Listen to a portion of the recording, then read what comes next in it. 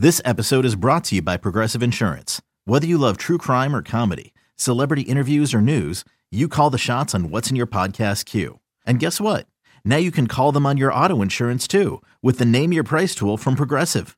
It works just the way it sounds. You tell Progressive how much you want to pay for car insurance, and they'll show you coverage options that fit your budget. Get your quote today at Progressive.com to join the over 28 million drivers who trust Progressive. Progressive Casualty Insurance Company and Affiliates. Price and coverage match limited by state law. You could spend the weekend doing the same old whatever, or you could conquer the weekend in the all-new Hyundai Santa Fe. Visit HyundaiUSA.com for more details. Hyundai, there's joy in every journey.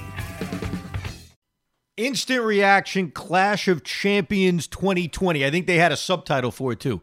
Gold Rush. Every match was for one of their many, many championships. And the close of the show, and I'm glad this was the close of the show, because they could have closed with Randy Orton, Drew McIntyre in that ambulance match for the WWE Championship, or they could have closed with this, which is Roman Reigns, not surprising to anybody, retaining the Universal Championship. But the reason why I'm thrilled they close with this, and they have to close with this, is because the best thing going in the WWE right now, and I know you could joke and say, well, what's the bar for the best thing going in the WWE? But far and away, the most compelling thing they have on their TV right now is Roman freaking Reigns. And I've never thought I would ever utter that sentence, ever. I mean, I was sick of Roman Reigns the way everybody was sick of Roman Reigns. I was sick of Roman Reigns, 5 minutes into the make Roman look strong push that started, a decade ago or however many years ago it was. But they have got it right. And when Roman first came back at the end of SummerSlam, and we did an instant reaction for that, and I said, it's exciting. Is he a good guy? Is he a bad guy? I have no idea. And then that dramatic end to SmackDown, the one SmackDown, I guess, between SummerSlam and the next event, Payback, was so brilliant. The drama, putting him next to Paul Heyman. And for the last, however many weeks it's been, 4 weeks, 5 weeks, I find myself making sure I get SmackDown on that night. Maybe it's an hour or two late on DVR with all the baseball and the basketball and everything that's been going on, the Islander run. But I make sure I watch it quickly because I want to see what they're doing. And I want to see Roman the heel. And I know there aren't fans in the stands to know if the fans are truly booing him or it's just those screens in the Thunderdome that the WWE probably has a lot of control over. But as an audience member sitting at home, it's freaking working. Because they've got the combination of three things going on right now to perfection. Number one, Paul Heyman's great. And I think most of us want to see whatever Paul Heyman is involved in. Number two, Roman's a badass. He's gone from being this, I'm so sick of him, I'm so sick of you pushing him down our throat, to him being a badass. And then the third part is they actually made this storyline interesting. Because when I first saw Jey Uso get involved in the number one contenders match and then actually win it, I was like, what the hell is this? Jey Uso's going to fight for the Universal Championship? But the family storyline and Roman's obsession with acknowledge me as your tribal chief, whatever. I guess that's his new nickname, by the way. And I supply the food for the family, all that crap. I love it. I got to tell you, I find it interesting. I mean, I knew Roman was going to win tonight. We all knew Roman was going to not drop the Universal Championship to Jey Uso. But I was curious, how are they going to play this out? I thought maybe it'd be a squash. Maybe Roman would just destroy him.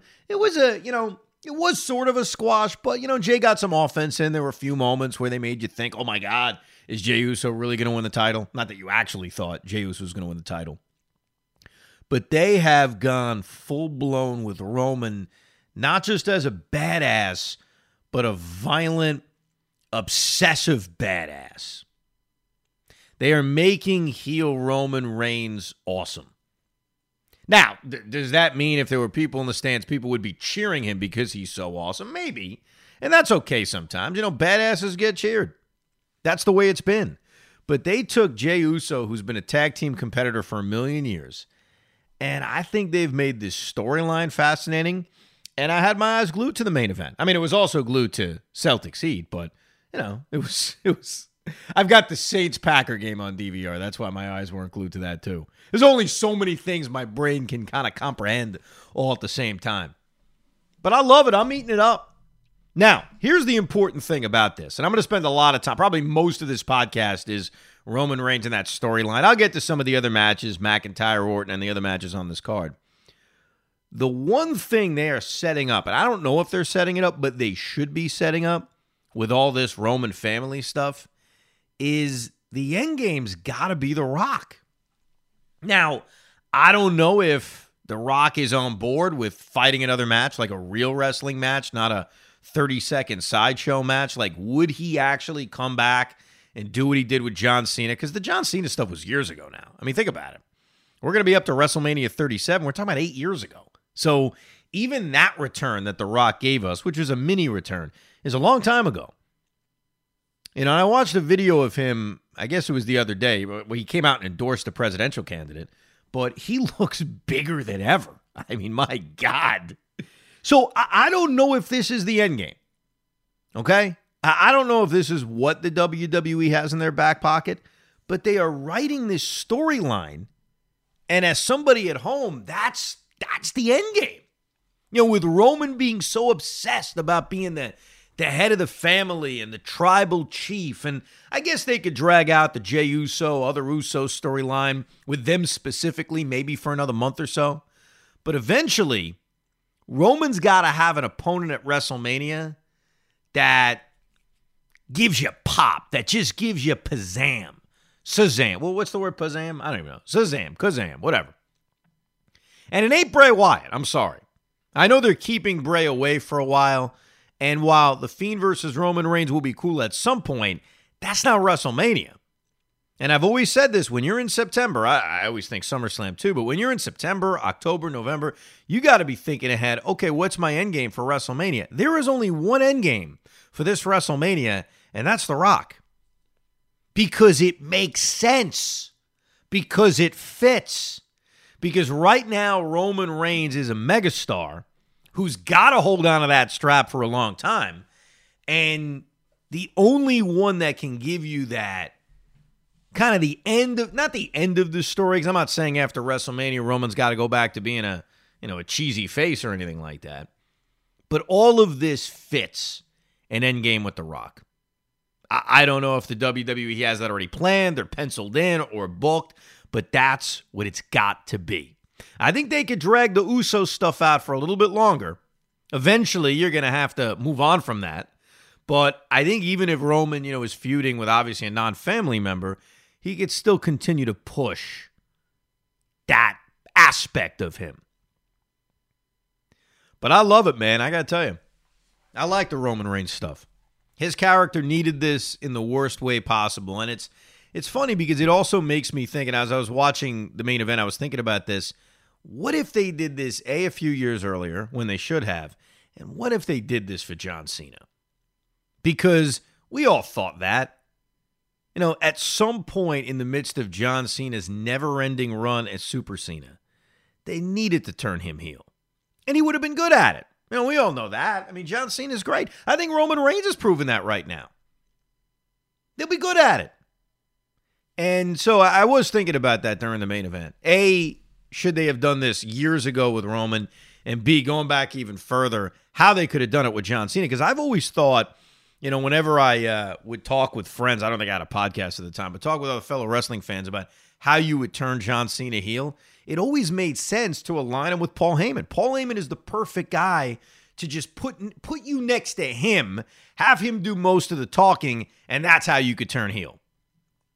I had one idea for how to turn John Cena heel, and it was similar to how they tried to turn Steve Austin heel. When Steve Austin turned heel at 17, and he aligned himself with Vince McMahon, the aspect I liked about the close of that match is that Steve Austin was desperate to become champion, and he became so violent, hitting The Rock with a million chair shots and all that before he finally got the victory. And they stuck with that for a while, but then Steve Austin became cheesy, and he was singing with Kurt Angle. I always thought that's how they could have done it with John Cena, that John Cena just became obsessed with being the WWE champion and became like an ultra-violent, I'll do anything to become champion kind of thing. But whatever, that's all past. But good end to the show. I'm glad that they main evented it. I was concerned it would be McIntyre-Orton.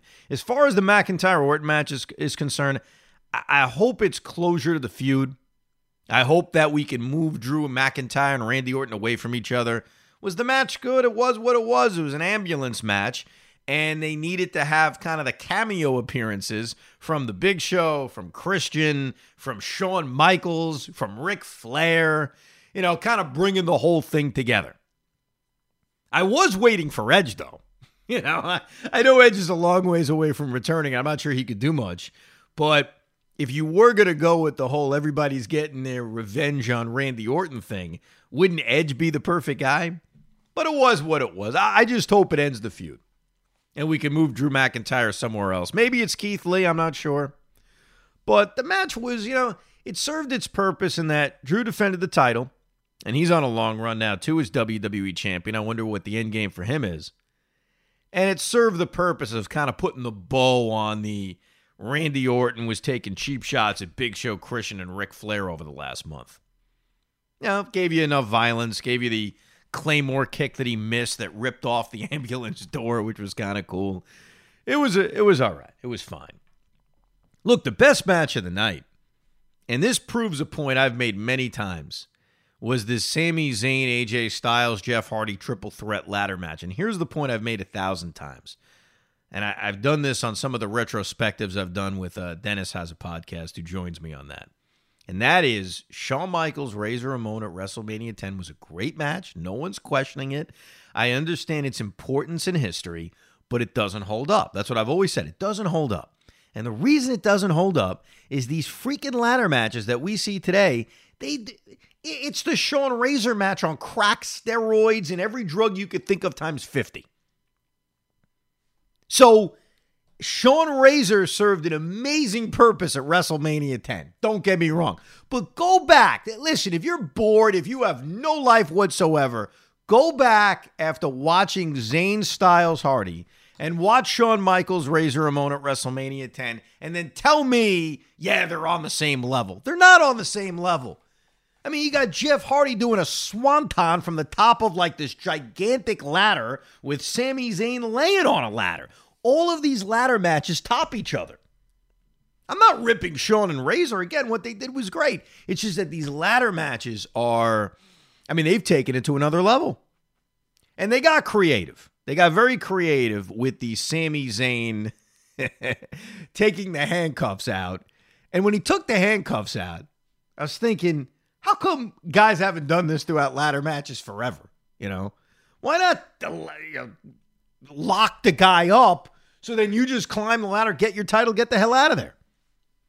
I remember Rock Triple H at IC title SummerSlam 98, Highway to Hell, Madison Square Garden. And I think, didn't The Rock fall on the ropes, get stuck, and Triple H climb the ladder or something like that? I'm trying to remember. There's been a lot of great ladder matches over the years, and this was a good one. It's a great way to start the show.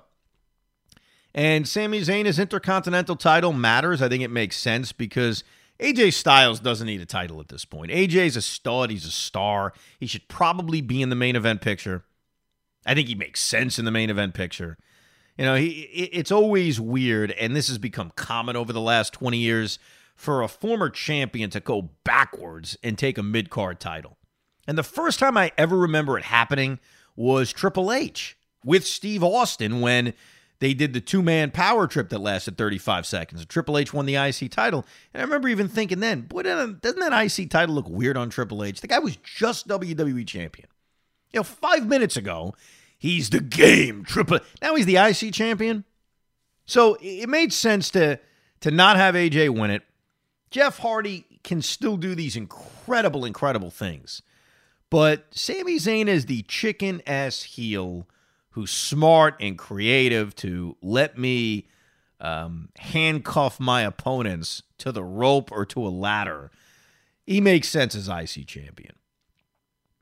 I got to tell you what cracked me up, though.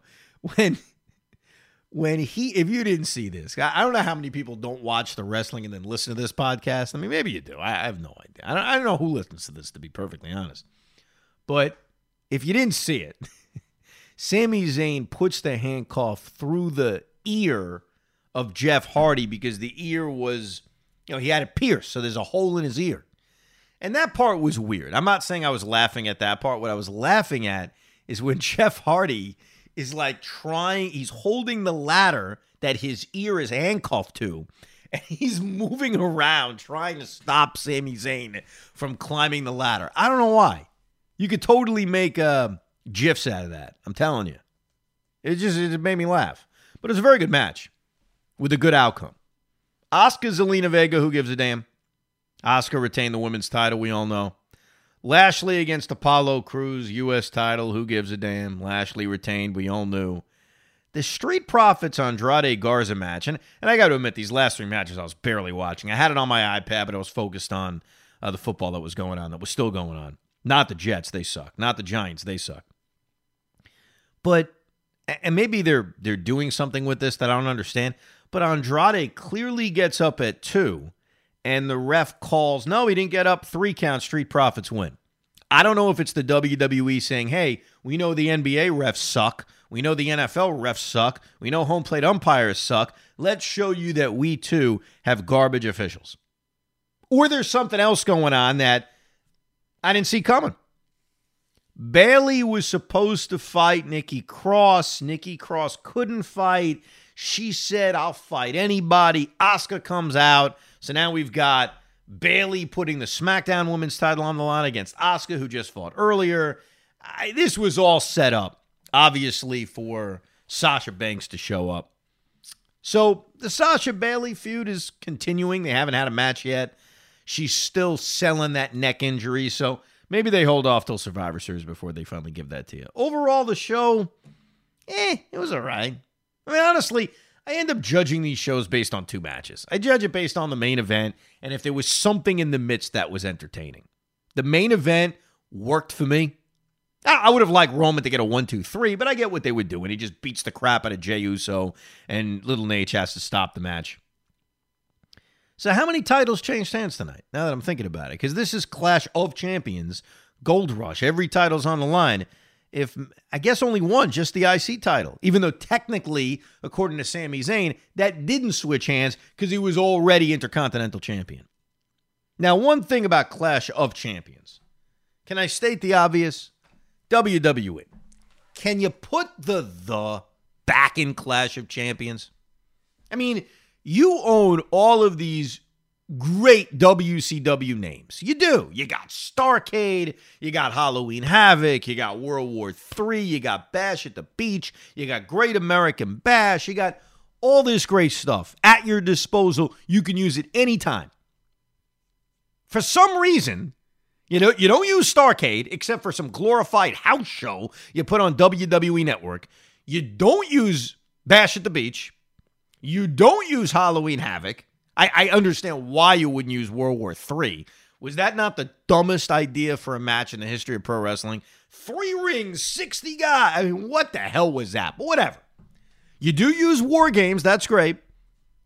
And you take Clash of the Champions, and you bastardize it by taking the out, and you're calling it Clash of Champions. Why? Like, is that Vince's way of saying, see, we're not WCW. It's Clash of Champions.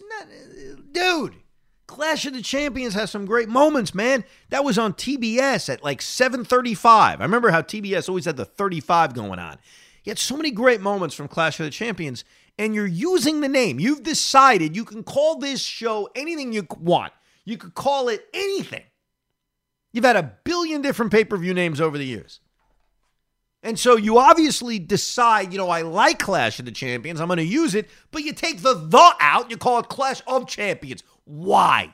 Is there a reason for it? Am I missing it? And by the way, think about this. All right? Do me a favor. This is your homework assignment for all the other geeky wrestling fans out there. What WCW pay-per-view name is a must to bring back? okay? Starrcade's the granddaddy of them all, so maybe you lean towards Starrcade, but maybe you feel the WWE's already bastardized that enough by having a house show called Starrcade. So maybe Starrcade's dead to you. I don't know. Is it Bash at the Beach? Is it Hog Wild or Road Wild? Is it Super Brawl? Is it Halloween Havoc? Have I said that yet? Is it World War III? Is it Sin? I think they only had like one Sin. So think about that. Great American Bash they already brought back, so that's out. So forget Great American Bash. What would it be? And how would the WWE ruin it? So Halloween Havoc, they would do something to screw up Halloween Havoc.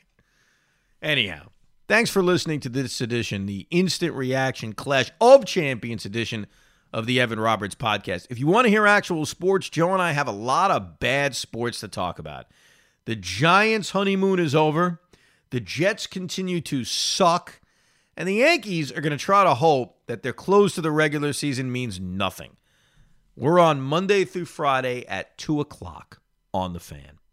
So hopefully you'll take a listen. If not, screw you. I'm just kidding. Thanks for listening to this edition of the Evan Roberts podcast.